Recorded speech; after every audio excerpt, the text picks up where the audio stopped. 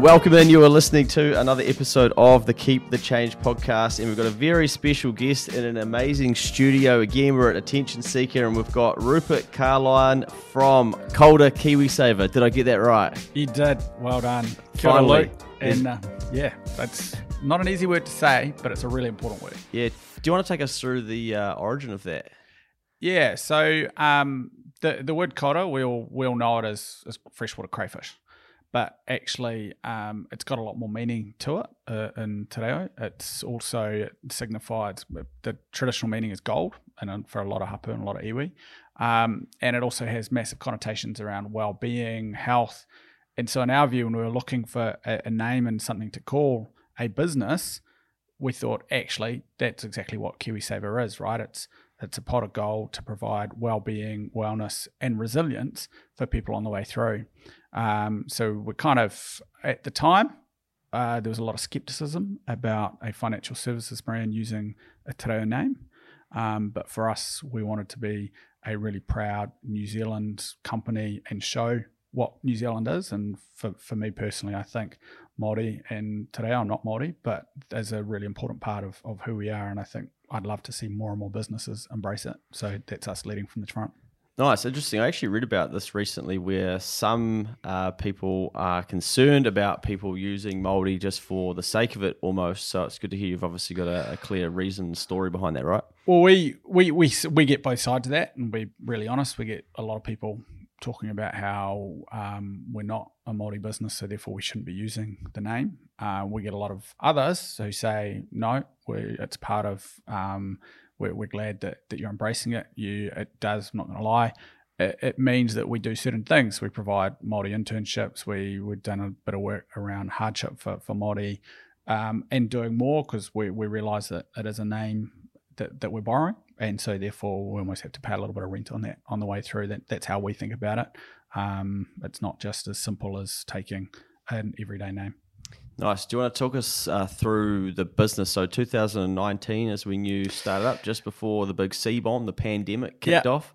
So actually our story goes a bit further before that, right? So I've spent my entire life working in financial services, started out investment banking a long, long time ago, was working for an investment bank here in Auckland when Kiwisaver first launched.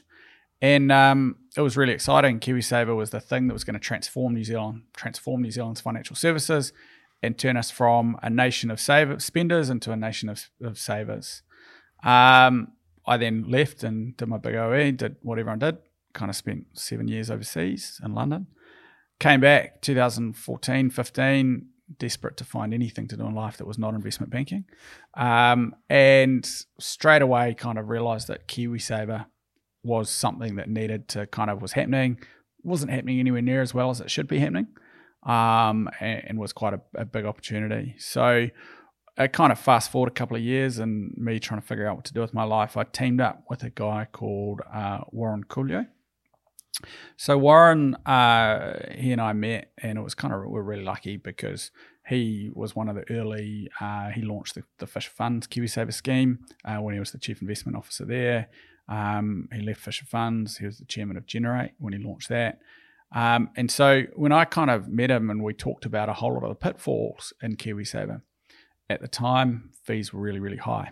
Average fee for a growth fund back then when we started this project was probably 2006, was probably about 1.5%, way higher than where they should be. Very few people had access to advice because balances were too small, funds weren't there. Yet what we saw happening internationally was we saw low-cost funds paired up with digital advice, which was delivering pretty amazing customer outcomes. Also, when you kind of thought, hold on a sec, we could apply that model to New Zealand, where you still had kind of 600,000 people sitting in default funds. You had the majority of Kiwis that had never made an active decision. So that's kind of where we started. It was really the two of us with another guy, David Moore, who I worked with in London. That kind of three finance guys that started what we thought was a pretty cool business, with really the objective of helping people make better Kiwisaver decisions. How do we provide every single Kiwi with the tools and the advice that they need to maximise their retirement? Little did we know though, Kiwisaver, a Kiwisaver fund set up by 3 finance guys. Probably should have been set up by 3 marketing people instead. Yeah, so I bet you've had probably a pretty big, been thrown into the deep end of trying to figure out how to get people listening and making change, right? So what's the key difference, or what were you guys setting out to achieve when you put this together back then that you could see could be transformational and different from what other people were doing in the market? Yeah, so look, at the time, the key point of difference for us was all about digital advice. How do we help people make better decisions? Because fundamentally, the evidence and everything that we saw, whether it be the 20% of Kiwis still sitting in default funds, with the surveys that we did, which showed that most people were sitting in the wrong set of funds for them, our initial hypothesis was that, hey, if we can give people the answers to the questions that they have, if we can show them that making a better decision around where they're at will actually make them far wealthier in the long run, that'll be a good customer acquisition tool for us. What we probably didn't pick up on, and what we never realized, was the complete apathy on Kiwisaver. Most people sit there and say, oh, it's dealt with. I did it with my bank, or I joined when I started working. There's nothing else to think about. And so that's why, to be honest, our model has had to evolve. So over the last kind of 12, 18 months, what we've gone and done as a business is, so we've launched our specialty funds. So for us, where we've kind of realizing is people want choice, people want to be able to take control. And so that means that we launched 3 new funds, so a crypto fund, clean energy fund, and a property fund. So now all of the Kōura customers can make a choice between each of our 9 funds. Either the digital advice tools will do all the work for you, or you can kind of take control and choose what you want. So a pretty unique offering in the market. And then what we've done as well is we've actually upgraded our advice offering to kind of recognition that people don't quite see on digital advice as advice. They see anything online as a tool. And so now what we've got is we've added a telephony and voice advisor service to go with it as well. So for us, it's all about a great set of funds, allowing people to have options and do what they want. Great pricing, put together with some help to make sure you make the right decisions. From one accountant to a finance guy, what the fuck is a telephony? Telephony. Oh, my new world. Phone. A phone.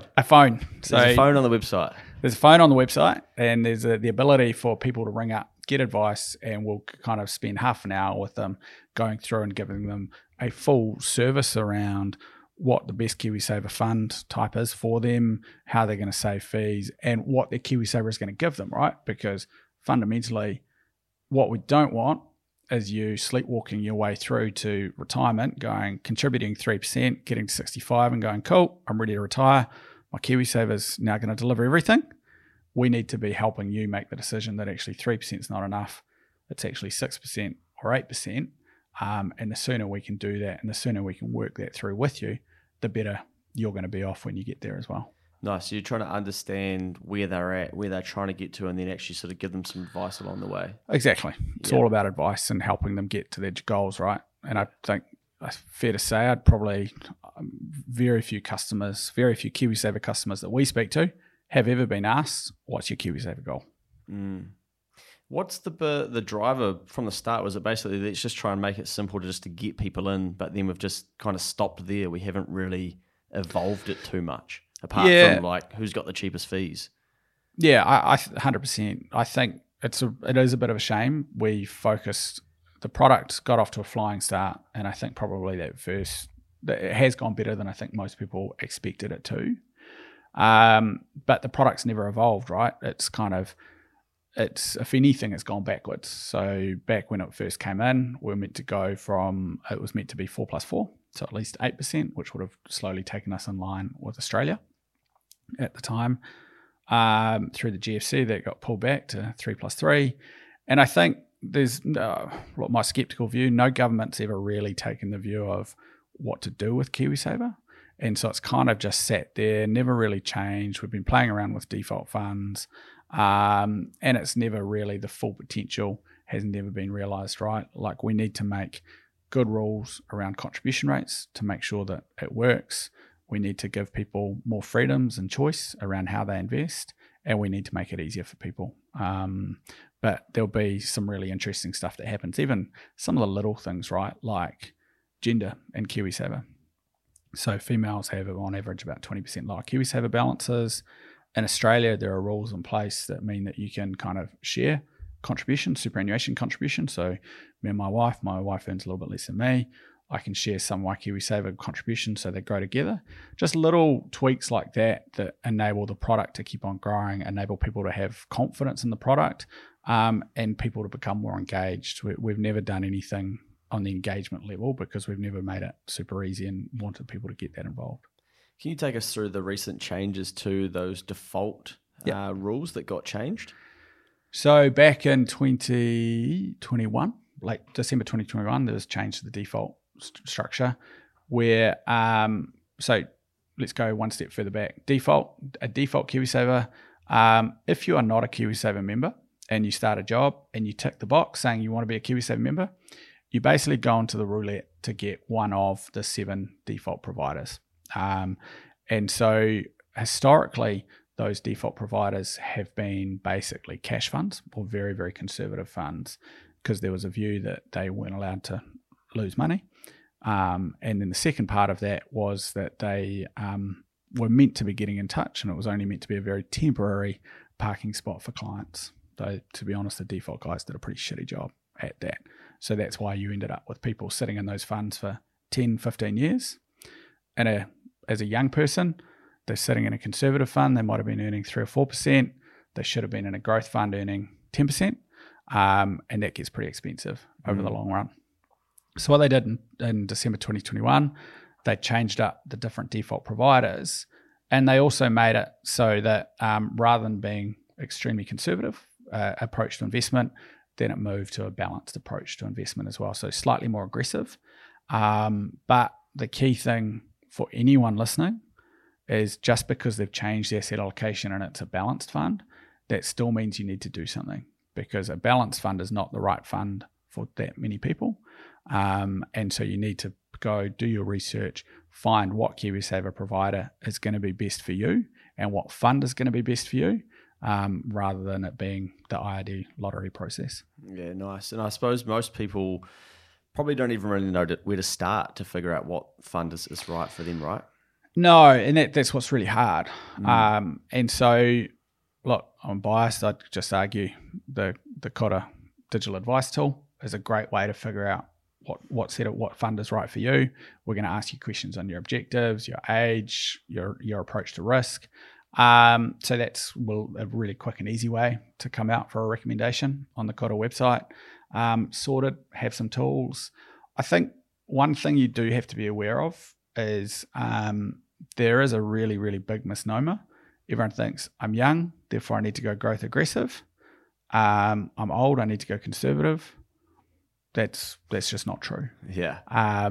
Because most young people want to buy a house, so they should actually be conservative if you're about to buy a house. And most old people people approaching retirement, still need to stay invested for another 30 years because it needs to last through. So again, it's kind of, you need to work through it. Our view is finding the digital tools that do that for you, or otherwise just go speak to your Kiwisaver provider. And if you're looking for the different Kiwisaver providers, ring up 2 or 3. Yeah. It's as simple as ring them up, asking them what they think is the best option for you, asking them why they think they are the best option for you, and that allows you to make a good decision on the way through, right? And yeah. So if people jump on the Kōura website, they're able to actually go through a process where they're asked questions, and then the website's going to give them an indication of... We'll spit out a recommendation which says, hey, this is the type of fund you should be in, the split of funds, and give you the world on our stuff as well, how that looks. But you don't necessarily need to use that with Kōura. You can take that away and look at other Kiwisaver providers, but fundamentally we're going to say, hey, you should be in a 90-10 portfolio, which is an aggressive portfolio. So that means that you need to be an aggressive fund, or you need to be an 80-20, a growth fund, or whatever. But yeah, we'll give every single client a personalised recommendation for them. And when you say you've got 9 funds, I think you said, can people select those themselves? Yep. So the two ways you get into our funds and the two ways it operates, either through the digital advice model, where, to be honest, 90% of customers just do that. On the way through, what we're also going to do is we're going to ask you, what are the kind of things that you want to invest in? Do you want to invest in clean energy? Do you want to invest in Bitcoin? Do you want to invest in property? And so our models will kind of take all of that into account to create a bespoke recommendation for you. Otherwise, if you're the next Warren Buffett, what you can do is, of those, you can go into the individuals and just create your own mix out of the 9 funds and do whatever you want. Wow. Gee, this sounds almost dangerous. We've got on the higher risk funds, we've got limits. Yeah. So for the really high risk stuff, the limit is 10%. Our emerging markets fund, the limit is 50%. So we think, So our view is people can't stack 100% into Bitcoin. No. It's good to just get that out of the way. Just get that done. We have had quite a few people ask whether they can sign waivers to be allowed to do that, though. Really? Yeah. Our view is, look, our job is to give people the information to make the right decisions, which is what the digital advice tools do. But what we've also done is created a set of risk mitigation and protections that sit around it, right? At the end of the day, you put 100% of your money into a US equity fund, it's never going to go too far wrong, right? Or even New Zealand equities, it's never going to go too far wrong. So we're going to let people go 100% into that.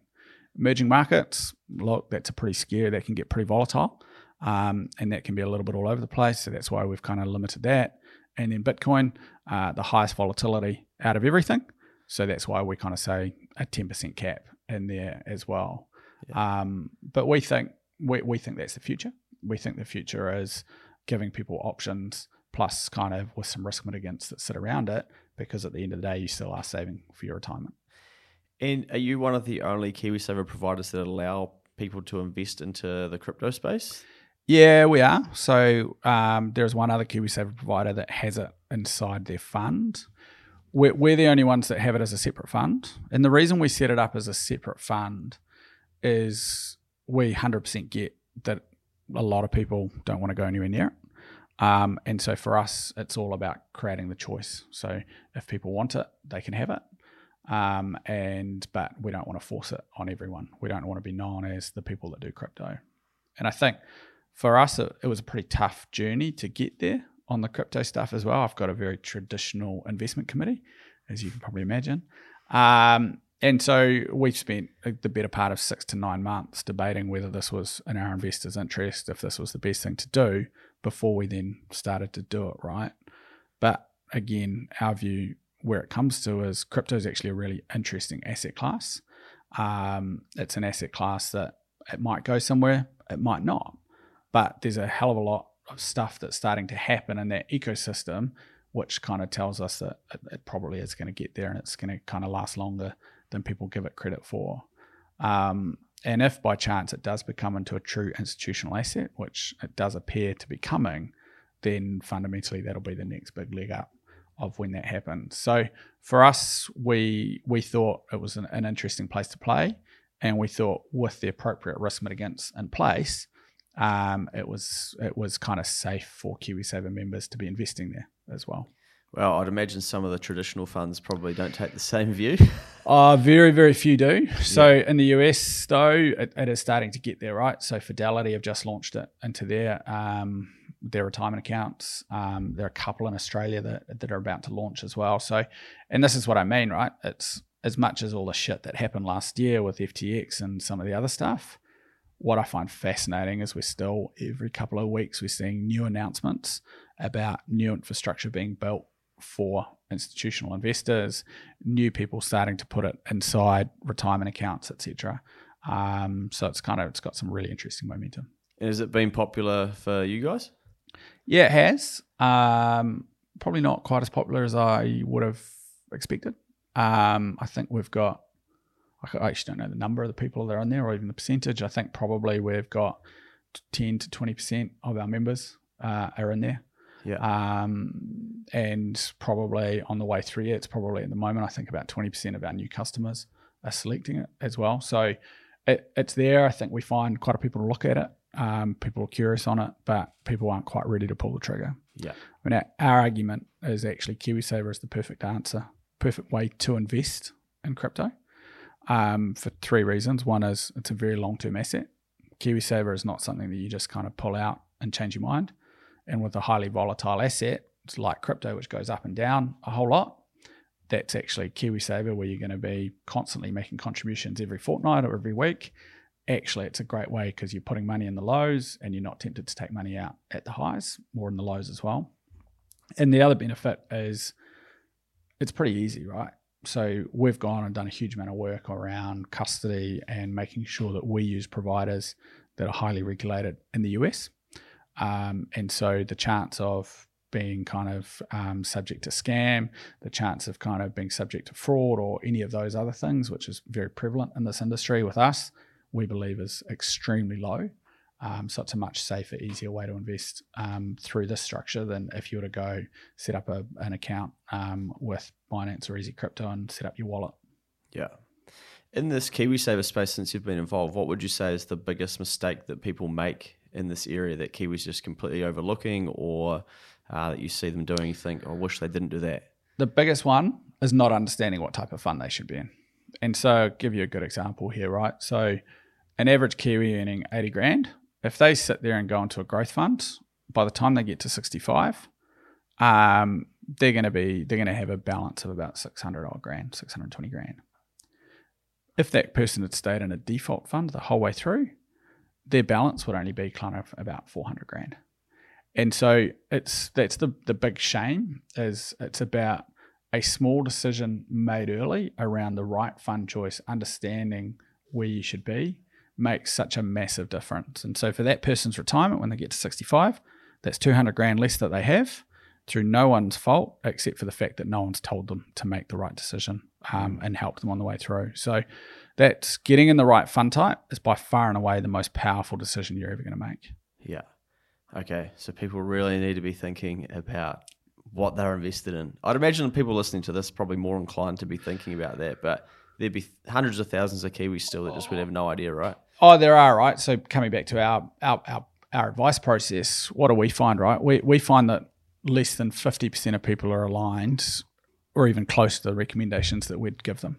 And so that can mean young people that were saving for a first home, forgot to move out of their first home, and they're still sitting in a default conservative fund when they should be in an aggressive fund, whether it be, and this is really sad with what's happened in the last 12 months with where markets have gone. We saw like 50% of the first home buyers that are looking to buy a house in the next couple of years are still sitting in a growth or aggressive fund. I know. And yeah, that's not a great place to be in the current market environment.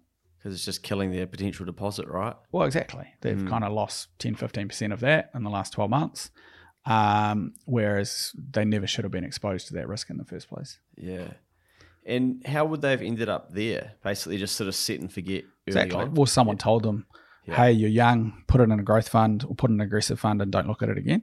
So it's just simply not understanding goals. Yeah, not understanding goals. When they go see the mortgage advisor goes, oh, what's your Kiwisaver balance? Oh, it's here.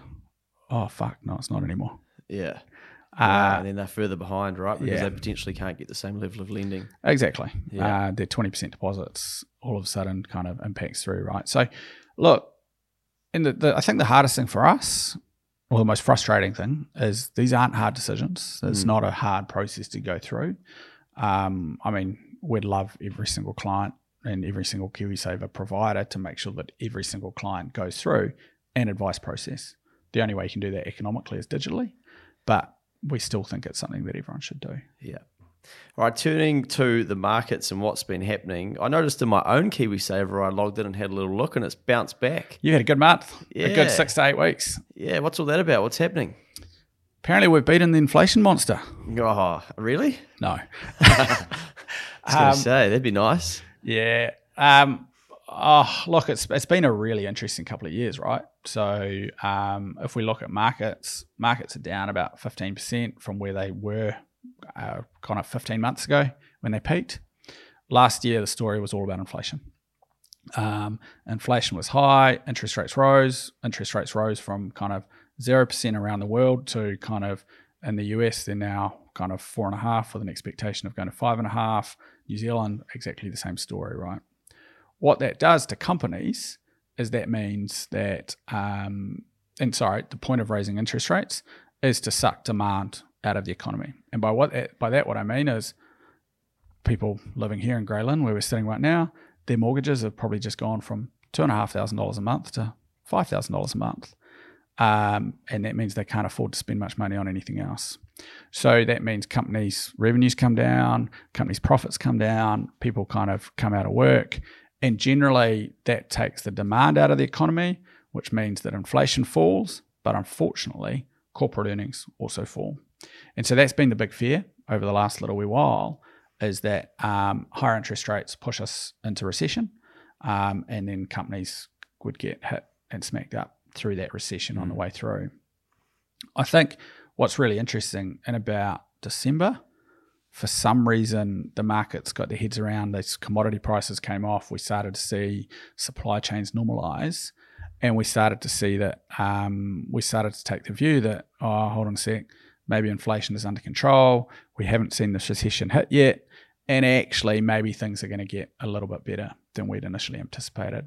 So we saw markets rally about 10% in the month of January.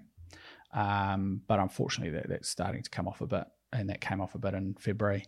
And after what we saw last night, it's probably going to come off a bit again. What did we see last night? I was asleep. It's I wish I could sleep. Just freaking out about the account. Freaking out about my account balances, and I've got 3 kids, which never helps life either. True. And so, like last night, I think what we saw happen last night is we saw the US Federal Reserve, basically most markets are priced based on what happens in the US. We saw him come out and say that, hold on a sec, inflation's still got a long way to go. Interest rates are going to need to be pushed higher than anyone had initially expected. And that means greater chance of recession. So that's where markets sold off as well. I think markets are at a really interesting point in time where people are probably ignoring the downside scenario at the moment, which is higher interest rates and recession, and really focused on when can we get back to the good old boom times.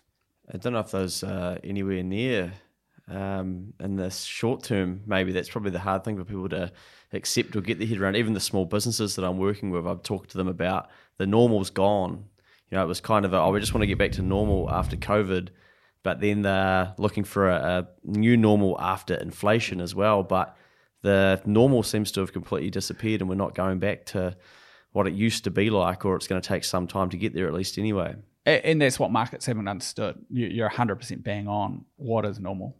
Is normal back to where we were in the 80s and 90s, where we had kind of double-digit mortgage rates, or is normal back to where we were pre-GFC, where kind of 7% interest rates, or is normal kind of what we had for most of the 2010s? And I think no one can quite make up their mind what normal is. And the big issue we also have is because we are where we are, and what we've been through, not just over the last 3 years, but probably over the last 15 years, right? Because you've got to remember QE, quantitative easing, where we had central banks printing huge amounts of money. We've had that environment now for the last 15 years, and no one knows what that means when we unwind that. You asked anyone 12 months ago what would happen if we pushed interest rates to 4% or 5%, they would have said, carnage, the financial system will melt down. We're now there, nothing's happened. And so that's what's giving people kind of pause for thought to go, well, maybe the new normal is fine, and maybe we can get through this scenario without a recession, and maybe we can beat inflation without causing a recession. It's all pretty Goldilocks, but that's basically where a lot of people are at the moment. Naturally, we're always good at pricing in pessimism, but the bulls often win. And I suppose the danger for Kiwisaver is that if interest rates are continuing to rise, people will look to try and find ways to put some money back in their pocket. And one of those is probably, maybe I'll pause thinking about the future and Kiwisaver and my retirement, because that's ages away. And I know that I did that in my 20s, where I wanted to clear my credit card faster. And so that was a lever I could pull by not contributing, because I thought, well, I've bought my house now, I've used that. it's not going to be till 65 that I can get that cash. So I thought, well, I'd probably pay back Westpac and get them off my back, and then I'll start contributing again. Unfortunately, I paid off the credit card and thought, I might kick into Kiwisaver in another couple of weeks or something. And that 2 weeks probably turned into 2 years. Do you hate me? I don't hate you. I just, unfortunately, that is the sad reality of so many people. I was at a conference last week speaking to a senior banker from one of the banks, and we asked her where her Kiwisaver was and why. She said, I gave up on Kiwisaver. Wow. Why? Well, I took it out for my first home, and then I wasn't allowed to contribute because I couldn't pass bank servicing requirements when that happened. And I've just never restarted. And now I kind of just don't want to give up that 3% of extra income. And this is someone that you kind of go, I don't know, she might have been in her late 30s. She bought her house 5 or 6 years ago. She should have 30 or 40 grand sitting there. And if she'd managed to keep that going on the way through, she never would have noticed the 3% not being there. But effectively, it's kind of, it's a really sad one. My view, and look, I'm biased, Kiwisaver manager, my view is people should try to keep it going if they can. And saying that, if they really need that 3% of extra funds, they should take it, but make sure that they've got a plan for when and how they get it back into going to Kiwisaver. Because one of the things we do know about retirement and is if you wait till it's way older, it's way too hard to do, right? So a good example of this was another client that we spoke to a couple of weeks ago. She, a very high paying job, had never done Kiwisaver before. I'd only started Kiwisaver a couple of years earlier. Hadn't really thought about her retirement, early 50s. She kind of turned around to us and said, so how do I make sure I've got $1 million by the time I'm 65? And we had to turn around and go, basically save 40% of your income. Wow. Yeah. Whereas, pretty hard to do. Very hard to do. Yeah. Whereas if she'd started 10, 20 years earlier, it would have been 10, 15% of her income. I think it's the value of compounding, right? And exactly.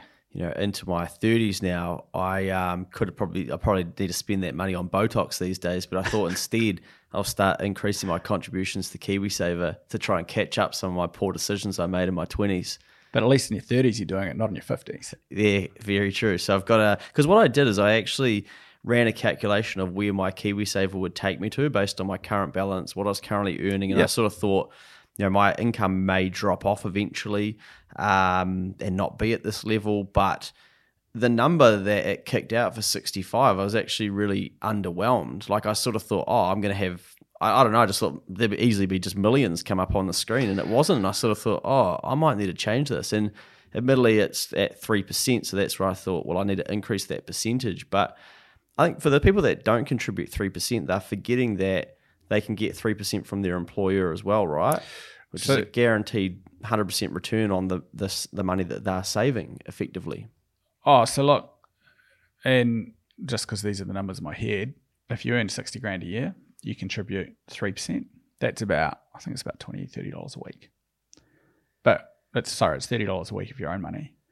What's even better though, is that you get $30 a week given to you for free from the government and from your employer. And so by the time you put all of that together, you kind of go, you're turning your $30 a week into an income by the time you reach 65 of I think it's about $200 a week in today's money as well. So to me, it's a pretty good trade. There's no other savings mechanic which allows you to also get access to that free money, which is a no-brainer. But coming back to your point about being underwhelmed on your balance, that's the sad reality, right? 3 plus 3 gives us 3 plus 3. We think for most people, so if you're earning 100 grand a year, that's only ever going to give you what we call an income replacement rate of about 40 to 50%. So that means today you've got an income of $100,000 a year, and effectively you would be moving when you get to 65 of an income of about $40 to $50,000 a year. Yeah. And we kind of ran these numbers when we first started the business, and then, there's no way this is the case. This is kind of, how can they let this happen? Then we looked at what happens internationally. Australia, they're going to 12%. with a view that they would have gone to 14%, but politically they couldn't get it through, and they probably will now with this new government. Internationally, the OECD average for pension contributions is 15%. Wow. So that means our 3+3 way off the mark. Is fuck all. Yeah. Why are we still so shit at saving when we try to we introduce this to try and fix it? Well, I think governments have never quite figured out Kiwisaver. And I mean, national government, right? And back in 2009, pulled it from being 4+4 even down to 3+3. And so national government they're happy to let it happen. They're happy to support it. And even the Labor government, right? We've had these conversations for the better part of the last 5 years. But we'll deal with it later, we'll deal with it later, we'll deal with it later. No one really wants to have this conversation about how we fix Kiwisaver and how we turn it into something really, really great. And I think a part of that is people are scared about taking money away. No one really wants to give the incentives to make it good. So, for example, in Australia, you'll contribute to your superannuation, you'll get a 17.5% tax on that versus kind of marginal tax rate, which can be up to 45% in Australia, plus anything that happens within your super is tax-free. So massive incentives to go through that. But for some reason in New Zealand, we've got no real desire to do that. I mean, maybe with the GST debacle that happened last year, people have realised how popular Kiwisaver is, and maybe that creates some new policies at this election. But I'm not holding my breath. So there's about 3.2 million people in Kiwisaver, I think, right? But what of that? I think I read that there's only about a third of them effectively actively contributing. Yeah, actively contributing. Wow. So actively contributing, does that mean putting in through your paycheck every week or every month? And so what if someone just puts in the minimum to get the government 50%? Is that actively contributing, or is that no? Because that's not being done through the IRD. Okay. And so, I mean, if you're self-employed and you've got an employer that's not going to give you the extra 3%, at the very least, you should be putting in that $20 a week. My fear with Kiwisaver is that it actually just increases the wealth divide, where we think it's the right solution, but because we're maybe we should be forcing people to do it, and because we don't, then the people that don't are going to then look at the people who do end up with, the Kiwisaver credit card or debit card, where they're just able to spend on that, and then probably if the market keeps treating them well, not run out of cash and then pass it down. People are going to resent that and go, oh, well, you got lucky, or that's unfair, or we should tax them, tax the rich. All that standard stuff that we already hear will just become louder and louder. And these people that have tried to do something wise and be really smart through that time will then be targeted to fund other things, and they'll think, well, maybe what was the point of actually doing that? You're 100% right.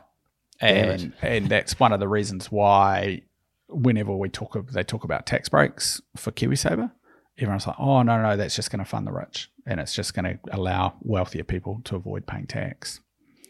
But I think there's a couple of things, right?